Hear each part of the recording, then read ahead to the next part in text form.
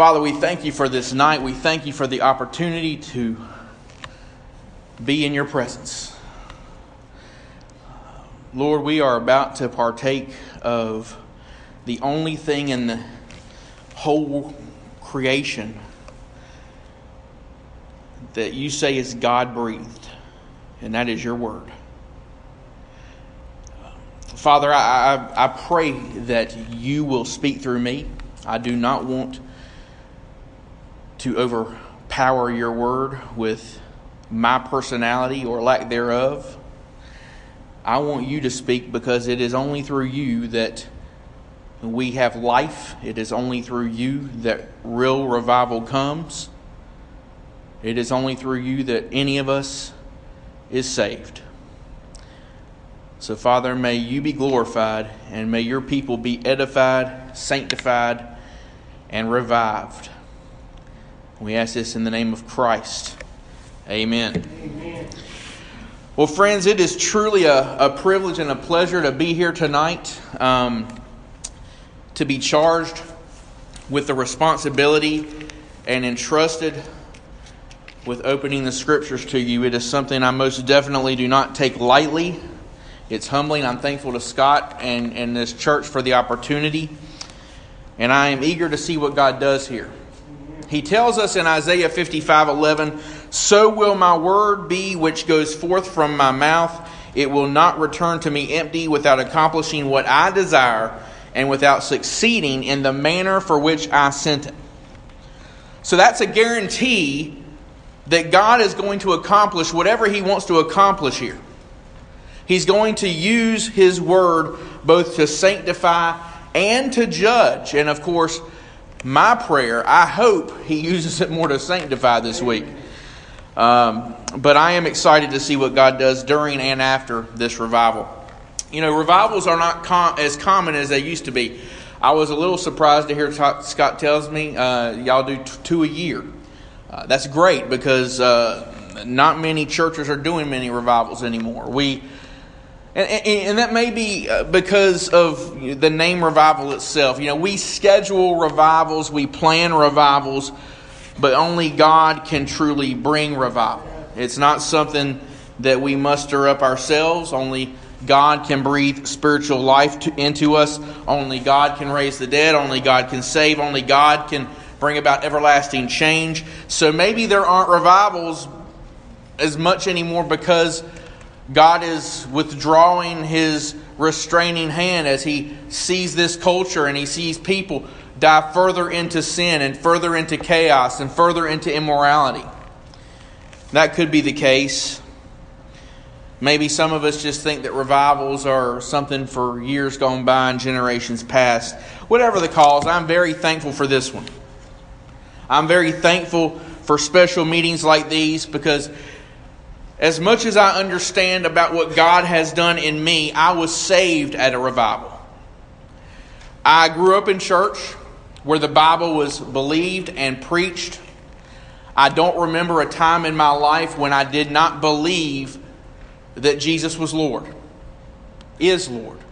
I don't remember a time in my life when I didn't believe the things that I was taught out of this book. But it was at my friend's church on night one of a revival, a Sunday night, August 11th, 1983, when I first made a public declaration of faith in Jesus. And I was baptized the next week at my church. So I'm very thankful for how God uses meetings like these. We need more, not less. We need more preaching, not less. We need less gimmicks, more Bible, less earthly strategy, more God's Word, because that's what the Holy Spirit that they just sang about, that's what the Holy Spirit uses to make people alive, to grow them in Christ. That's what 1 Peter 2 tells us. To that end, friends, I ask you to open your copy of God's Word to the 15th chapter of the Gospel according to Luke. And if you have a bookmark in your Bible, like I've got this red one here, go ahead and put it there. Because we're going to be here for the next 5 nights, God willing. This is home base for us this week, unless God changes the plans that I have made. I want to focus our attention on one of the most familiar yet misunderstood passages in the entire Bible. And I'm going to go ahead and tell you, a lot of what I'm going to say tonight and over the next 4 nights is some things that I've been telling my church here lately. I'm preaching through the Gospel of Luke in my church. But as I began, I guess it was 2 months ago, maybe 3 months ago, that Scott approached me with the idea of preaching here. And as I began to pray, and as I began to prepare the weekly sermons in my own church, I began to be just convinced, as I unpacked the text to give to the people at Bethlehem Baptist Church on the other side of Carthage, that this is what I'm supposed to bring here. And I hope that you'll agree with me by the time I'm done. This is commonly called the parable of the prodigal son. And this parable, there are many unbelievers who never pick up a Bible who are even familiar with this parable. The term prodigal, it's not just church language. It's part of our cultural vernacular. And that's because when we read what we're about to read, there are so many compelling details. I mean, this is the most detailed of Jesus' parables. There are so many emotions with which we can identify. There's such colorful language with which Luke paints this picture, with which Jesus paints this picture. And we read it, and so it's no surprise that people are able to hold on to the story. Okay? But as much as we might be familiar with it, I'm going to argue that it is also one of, if not the most understood parable that Jesus taught. Because, we're going to see that Jesus directed these words at religious people. In particular, religious leaders. But they were blind and deaf to what the real significance was. The same is largely true today. People often rip this story out of its historical first century context, in the Near Eastern context that Jesus told this in. And sometimes you'll see people try to assign meaning to every little detail in the parable, so much that we lose what really is going on here. The forest is missed for the trees, you might say. Well, friends, to understand this rightly, we need to hear it the way Jesus' audience would have heard it. So let's make sure right now we get what the Holy Spirit wants us to get. We've got 5 nights to unpack this, and we're going to take our time. But it's my prayer that after we've covered verse 32, the last verse in this chapter, the last verse in this parable, that all of us will see this parable with fresh eyes and with a fresh appreciation for what God has done through His Son. I believe these words can change your life. But to get it right, let's set the context first, okay? What was going on here when Jesus told this famous parable? Well, if you read through Luke, you'll see that Jesus was on His way to Jerusalem. He had been spending a lot of time in Galilee, and then He decides, I got to go to Jerusalem, because what is He going to do there? He knows that He is going to die on the cross in Jerusalem. He knows that He is going to be the perfect sacrifice for our sins, the perfect Passover lamb, the Lamb of God who takes away the sins of the world. And this is a months-long journey that He begins to Jerusalem. He doesn't go in a straight line. He goes to all kinds of towns and villages, and He is teaching, and He's teaching, and He's teaching, and He's performing miracles to show that His words were true. But ultimately, He's going to die. And then He's going to be raised. And that would be the culmination of His ministry. But along the way, if you read through Luke, you see some heavy, heavy stuff. He is calling men and women to repent. He is calling men and women to turn from their sins and trust in Him. He says you have to abandon your worldly pursuits and trust in the Lord. You have to enter through the narrow door, for many, I tell you, will not be able. Jesus told people that you have to surrender everything. You have to surrender everything. It will cost you everything. It will cost you everything you want, everything you have, everything you think you might be someday. You have to surrender every desire you have, every relationship you have. He says, you have to hate your father and mother if you want to be my disciple. And of course, he's not saying you literally hate them, but in comparison, you have to be so devoted to him that everything else is just rubbish by comparison to be his disciple. And he certainly wasn't telling people what they wanted to hear. You don't hear that kind of preaching very much anymore, actually. That's why I'm thankful to be here in a church where I know Scott's a brother in arms like me. I'm glad he said that, because that's what I consider him.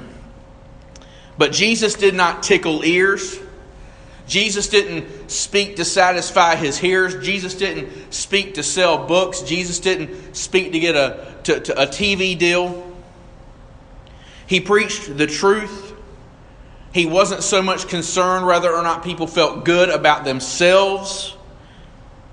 He preached the truth. And whereas today many seem to want to lower the bar as to what it means to be a Christian, Jesus was raising the bar and raising the bar and raising the bar,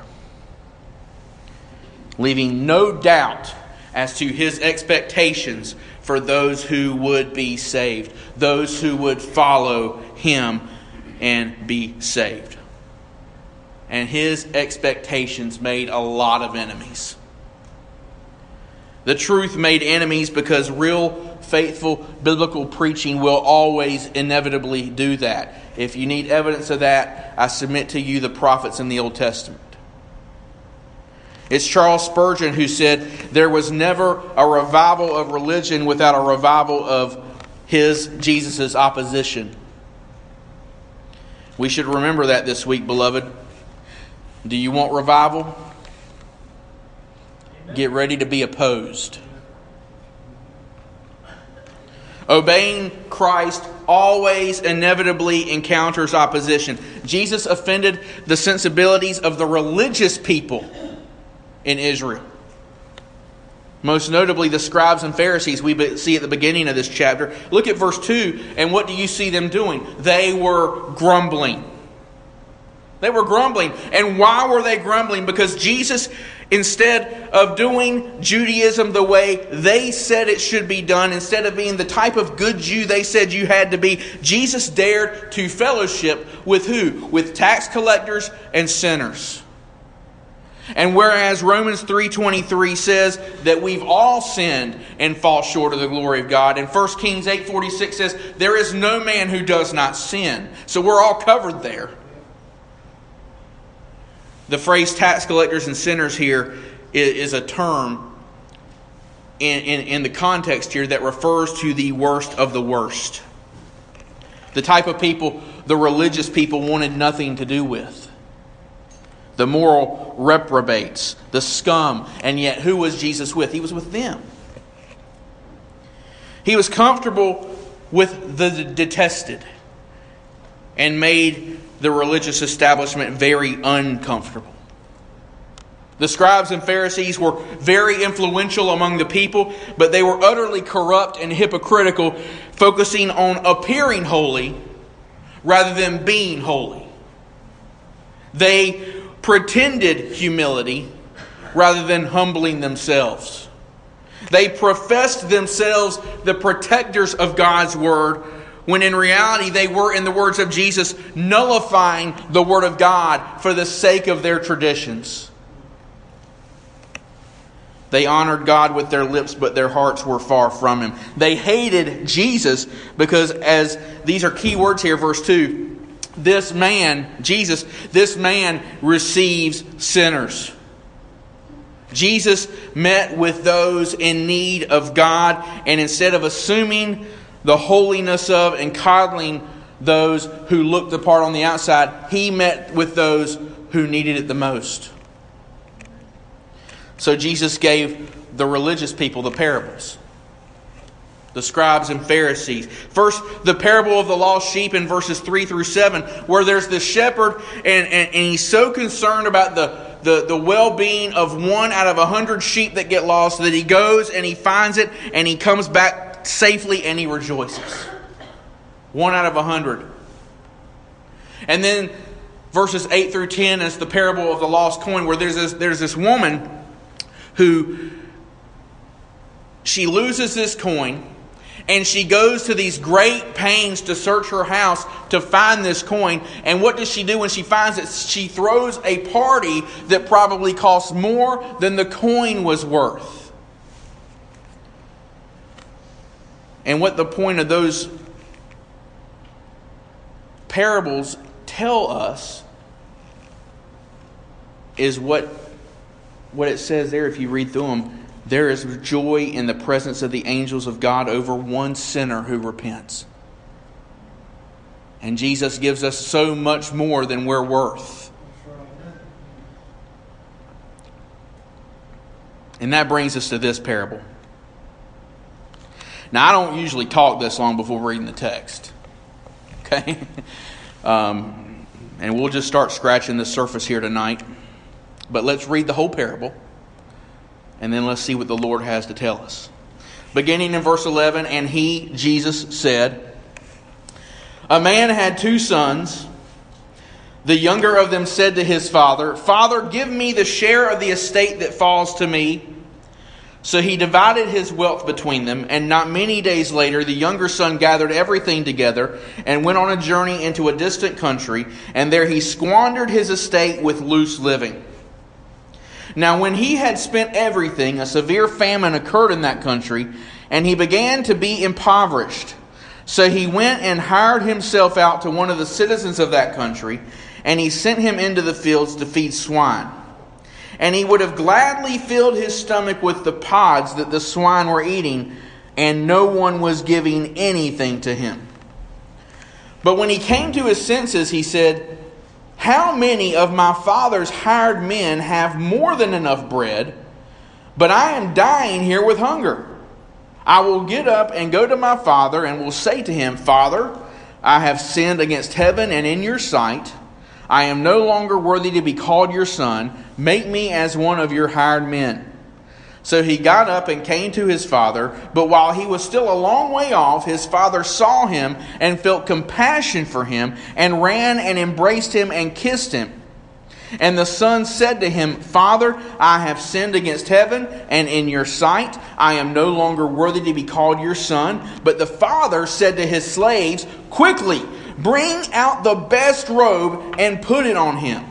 And put a ring on his hand and sandals on his feet, and bring the fattened calf, kill it, and let us eat and celebrate. For this son of mine was dead and has come to life again. He was lost and has been found. And they began to celebrate. Now his older son was in the field. And when he came and approached the house, he heard music and dancing. And he summoned one of the servants and began inquiring what these things could be. And he said to him, your brother has come, and your father has killed the fattened calf, because he has received him back safe and sound. But he became angry and was not willing to go in. And his father came out and began pleading with him. But he answered and said to his father, look, for so many years I have been serving you, and I have never neglected a command of yours. And yet you have never given me a young goat so that I might celebrate with my friends. But when this son of yours came, who has devoured your wealth with prostitutes, you killed the fattened calf for him. And he said to him, Son, you have always been with me, and all that is mine is yours. But we had to celebrate and rejoice. For this brother of yours was dead and has begun to live, and was lost and has been found.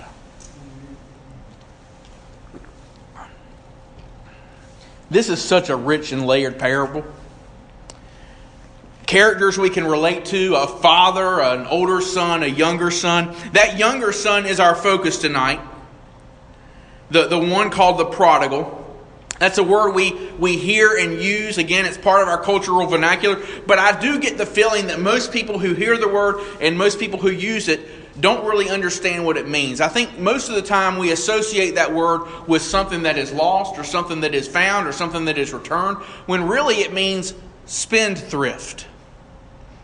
It means, to put it more bluntly, one who is wasteful, one who is selfish, one who is self-indulgent. And that certainly describes this younger son.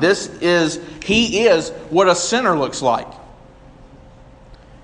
In verse 11, a certain man has 2 sons, and the younger says, "Father, give me the share of the estate that falls to me." And what's he doing here? He's asking for his share now of what he is supposed to one day inherit. Now, we need to let that register with us, because the people listening to us, those scribes and Pharisees, this was a shocking thing to hear. It was a shocking thing for this younger son to say. It was a shocking thing for him to do, and in a shocking way for Jesus to begin this story. And why is that? Because the culture of the scribes and Pharisees and the first century Jews was one, rightly so, that was built on generational respect. We seem to be losing more and more of that these days, but it was built on generational respect. Honor your father and mother was one of the 10 commandments, and it happened to be one of the ones that the scribes and Pharisees paid more attention to than some of the other ones. Not perfectly, of course. They had their issues with that one too, but here is this younger son wanting his money. Essentially, he wants to live the way he wants to live. He wants to do what he wants to do. He wants to be how he wants to be. Free from the shackles of his father. Free from the restraints that come from his father's expectations of righteous living in his household. It was a complete disrespectful thing to do. He was thankless. He was utterly ungrateful for what his father had built, for what generations of his family had achieved, for everything that he had been able to take advantage of growing up. And considering the way that ancient Near Eastern cultures viewed respect for the father, this was equivalent to the younger son saying, "Father, I don't want you to be my father anymore. I wish you were dead." That's what's going on here. You are in my way. You're in the way of my plans, my desires. You are a barrier to me, and I want out of this family. I don't want you. Give me what's coming to me, Father, because I wish you were dead. And I want what I want. He's willing to cut ties with his family and treat them as dead, knowing they will probably treat him the same way. That's how awful what he's doing is. It didn't matter that he was just dishonoring his father. This is what a sinner looks like. You know, Jesus couldn't have used a better illustration to depict a sinner, to depict shame. What this son was doing was utterly shameful, repudiating all that was right and proper, willingly bringing shame upon himself. He doesn't want to live by any law his father might have. He just wants the benefits of his father's riches. It's a shameful, shameful thing. Father, give me the share of the estate that falls to me. Give me my stuff. Now, according to custom, that means a third. A third of everything. The older son would customarily get a double portion, so he would get a third of the total wealth of his father, which is a considerable amount given what we read in this parable. And normally, even after assigning what each child would inherit, the father would maintain control over it until he died. But that wasn't good enough for the son. He wants now what he should have waited for. Give me my stuff. And if you're the scribes and Pharisees hearing this, remember, we need to hear it as they did. The expectation is what? That this would tick the father off. You expect the father to be so angry here. His son is so ungrateful and is shaming him, dishonoring him in the whole community, disrespecting him to the point it would be well within his rights to refuse his son and just disown him. And that's what those who were listening to Jesus tell this parable would have expected next. But that's not what happened. Look at verse 12. The father divided his wealth between them. So he gave his son his share. And that word for wealth, by the way, in Greek is the word bios. And we get the word biology from it, the study of life. The father was dividing his life among them, dividing what the family for generations had obtained and cultivated and grown. So it's a shocking thing. It's shocking enough that the son has the audacity to be this way. But it's even more shocking that the father goes ahead and does this. He acquiesces to the son, and that's even more shocking to the scribes and Pharisees. They would have immediately lost respect for the father for giving his wealth, his bios, life away. But isn't that the picture of a sinner in God? Isn't this the picture of a sovereign Father, God, who is in control of all things? Who Isaiah 46 tells us declares the end from the beginning and from ancient times things which have not yet been done. Who will accomplish all His good pleasure, but in doing so, there are rebel sinners who take Him for granted, who take His goodness for granted, who take His grace for granted, His provision, His holiness, His word for granted, and they end up demanding God give them what they want, when they want, how they want it. Maybe that's you today.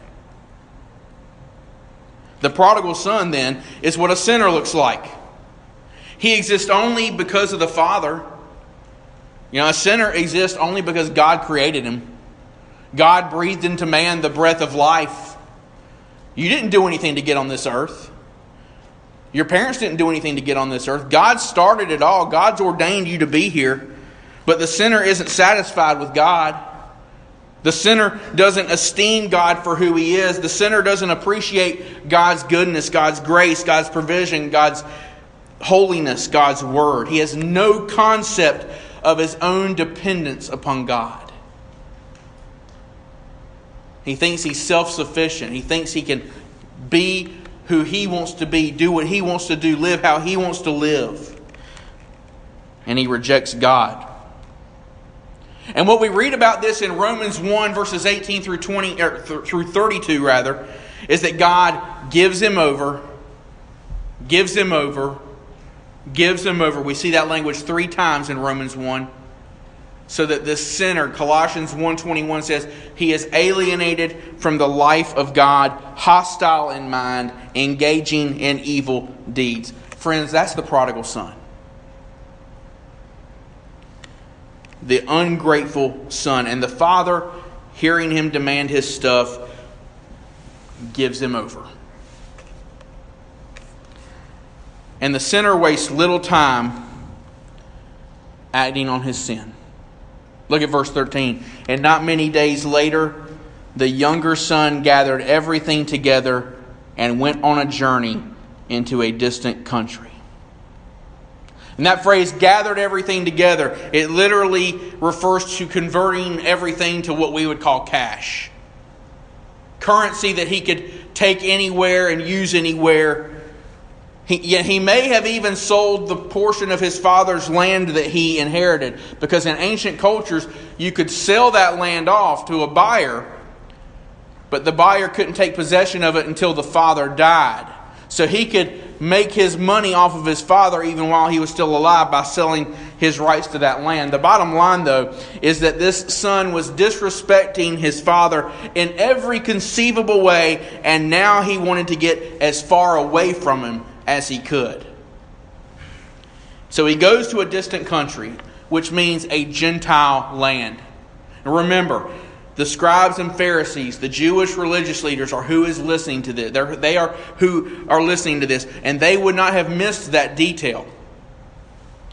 You know, a distant country to them is a Gentile land, which just emphasizes this son's wickedness, because here is a young Jewish man leaving the land of promise, which is Israel, and he's going to a defiled Gentile land, because that's how the Jews looked at every other land besides theirs.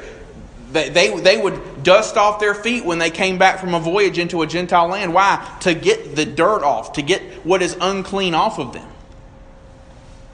But here he is going to the Gentile land. The Pharisees and scribes hearing this couldn't have made up a more rebellious sinner, a more repulsive, disrespectful son if they themselves had been telling this story. So the son goes. What does he do? In the distant country, he squandered his estate with loose living. He squandered his estate, everything he had, with loose living. And that's where the term prodigal comes in. He was wasteful. He was immoral. In fact, his older brother later, and we read this, but it's later in the parable, his older brother is going to make reference to something. His older brother would have known how he was living before he left. So he tells his dad later, he squandered your wealth on prostitutes. That's the kind of guy this younger son was. He made his life a dumpster fire. He became a tax collector and sinner, the worst of the worst. And the Pharisees would have never had anything to do with him. What's the point? Sin might feel good in the moment, friends. In fact, it often feels good in the moment. Why? Because it appeals to our fleshly lust. But it never works out in the end. Never ends the way you want it to. Drunken living never ends the way you want it to. Sexual immorality never ends the way you want it to.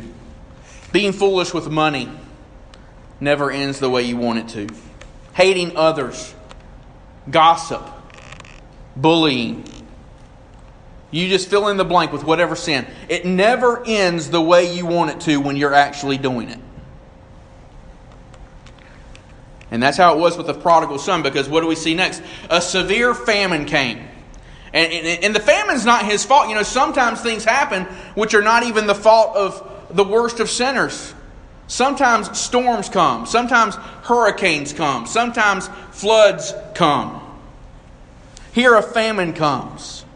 And when you add the famine to his own unwise living, he becomes impoverished. And it begins to sink in on him just how bad his life is. Things just aren't working out the way he thought they would, the way he wanted it to. He lost it all. He squandered everything. He's destitute. So what do you do when you lose it all? What do you do when you're utterly desperate? Well, in your sin, I'll tell you what you try to do. You try to fix things yourself. I know what I'll do. I'll be better. I'll go to church. I'll even get baptized. I'll go to Sunday school. I'll go to AA meetings. And I'm not saying anything wrong with that. But the point is, I'll do this. I'll do that. What did the son do? Instead of realizing what he needed to do, he stayed in that distant country, that Gentile land. He hired himself out. And that word for hired, there's more to that than meets the eye. It literally means to glue or to join to. What the text is saying, what Jesus is saying is he attached himself to that Gentile land. He glued himself. He became like one of them. And instead of making things right, he figured the only way to save face was to become like a Gentile. And that's the point of verse 15. He hired himself out, was sent to the field to feed swine. To feed pigs. Now, those of you who know anything about Jewish culture, what's one animal they're not supposed to eat? Pork, right? So talk about another detail that would have sent the heads of the scribes and Pharisees about, you would see smoke coming out of their ears. A Jew feeding pigs in a Gentile land in service to a Gentile. He was prohibited from the law from eating pork, and now he's feeding pork. It can't get worse than this. Except it does. See, he couldn't even afford to eat after he was doing what he was doing, so he starts wishing he was the pigs. He starts wishing he could eat what they are eating because at least their stomachs are filled by the pods he's giving them. He is so desperate, he willingly wants to eat their food. Friends, we're just a few verses into this, and already the scribes and Pharisees who thought themselves holy, they would have been offended beyond belief. They couldn't have fathomed that even one of the tax collectors and sinners Jesus hung around with was getting this low and this shameful. Yet this prodigal son, this wasteful, self-indulgent son, who'd willingly shamed his father and separated from him, thinking life on his own, away from his father, would be better. This is what a sinner looks like. This is what a sinner looks like. But here's what we all need to realize. That this is also a picture of us. This is our story. This is not outlandish in the sense it's unusual. It's only outlandish because it's us. This is the sinner. This is the one who by nature, according to Ephesians 2, is a child of wrath, a son of disobedience, walking according to the course of this world.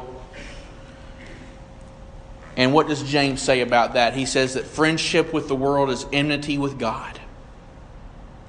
So he denies God's power.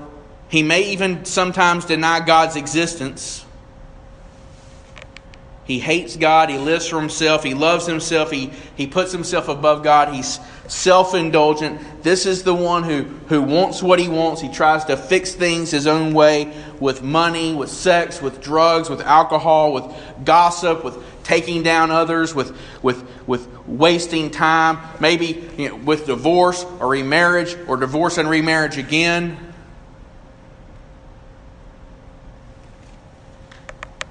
Maybe this one even tries religion, but more on that later. But not just all of these things. This is the one who values what he thinks and what he wants above what God says. He doesn't subject himself to the Word of God. Jesus Christ is not really his Lord. The younger son got as shameful as possible. But the fact of the matter is, this is the condition of anyone and everyone who is separated from God the Father.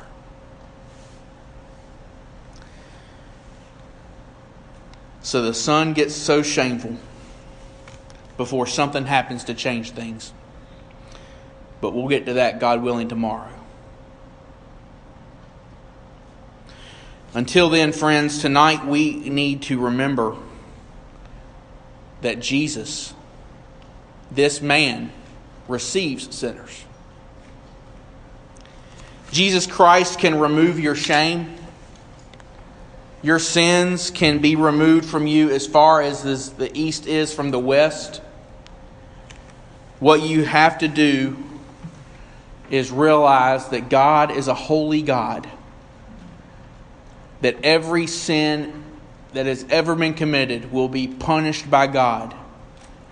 And it'll either be punished when He judges you, or it will be punished because Jesus has taken your place.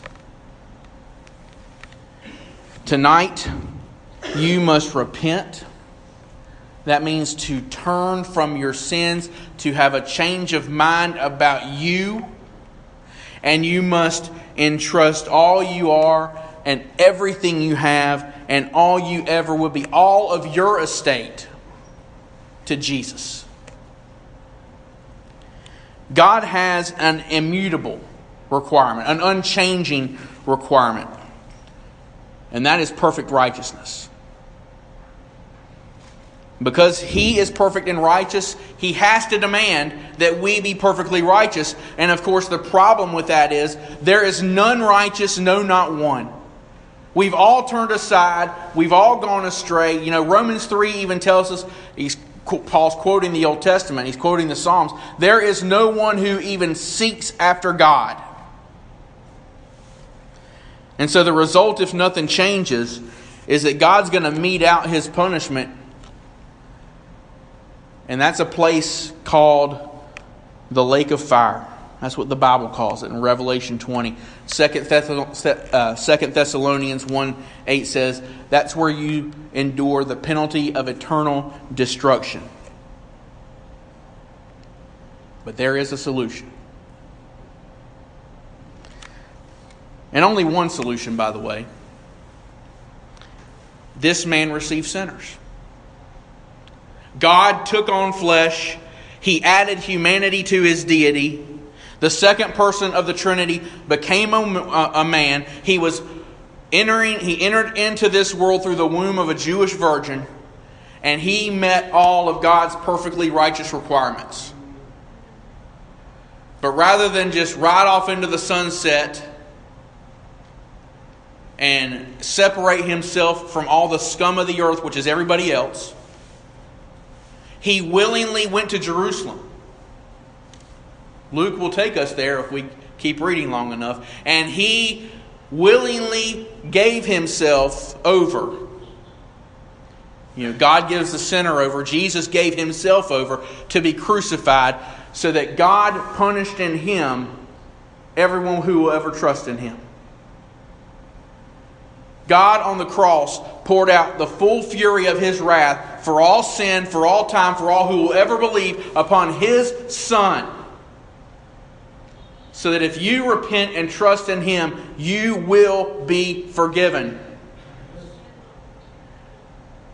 But what's even better than forgiveness, if there's something possible, if there's something even to make it better, is that He didn't stay in the tomb. He was raised from the dead on the third day by the glory of the Father so that we might walk in newness of life. This is the gospel. This is what you must believe, what you must accept. And if you tonight know that you aren't living with this faith, with a life reflecting faith in the Son of God, who wasn't wasteful, who wasn't self-indulgent, then I implore you tonight, by the mercies of God, that you might be reconciled to Him even now. I was 7 years old on the first night of a revival when I professed faith in Jesus Christ. If tonight you want to know how you can be saved, then when we sing I Surrender All in a matter of seconds, I invite you to come. And I'll tell you all about it. Scott will tell you all about it. Jesus says, "Come to me, all you who are weary and heavy laden, and I will give you rest." Come and find out by His grace how you can be saved. And one final word. Maybe tonight you are a Christian. You are a child of the Father. Praise God. Praise God, because it's only by His grace. But maybe you are wasting what you've been given by God. Maybe you want to see your life change. The only way you can do that is if you surrender all to Him.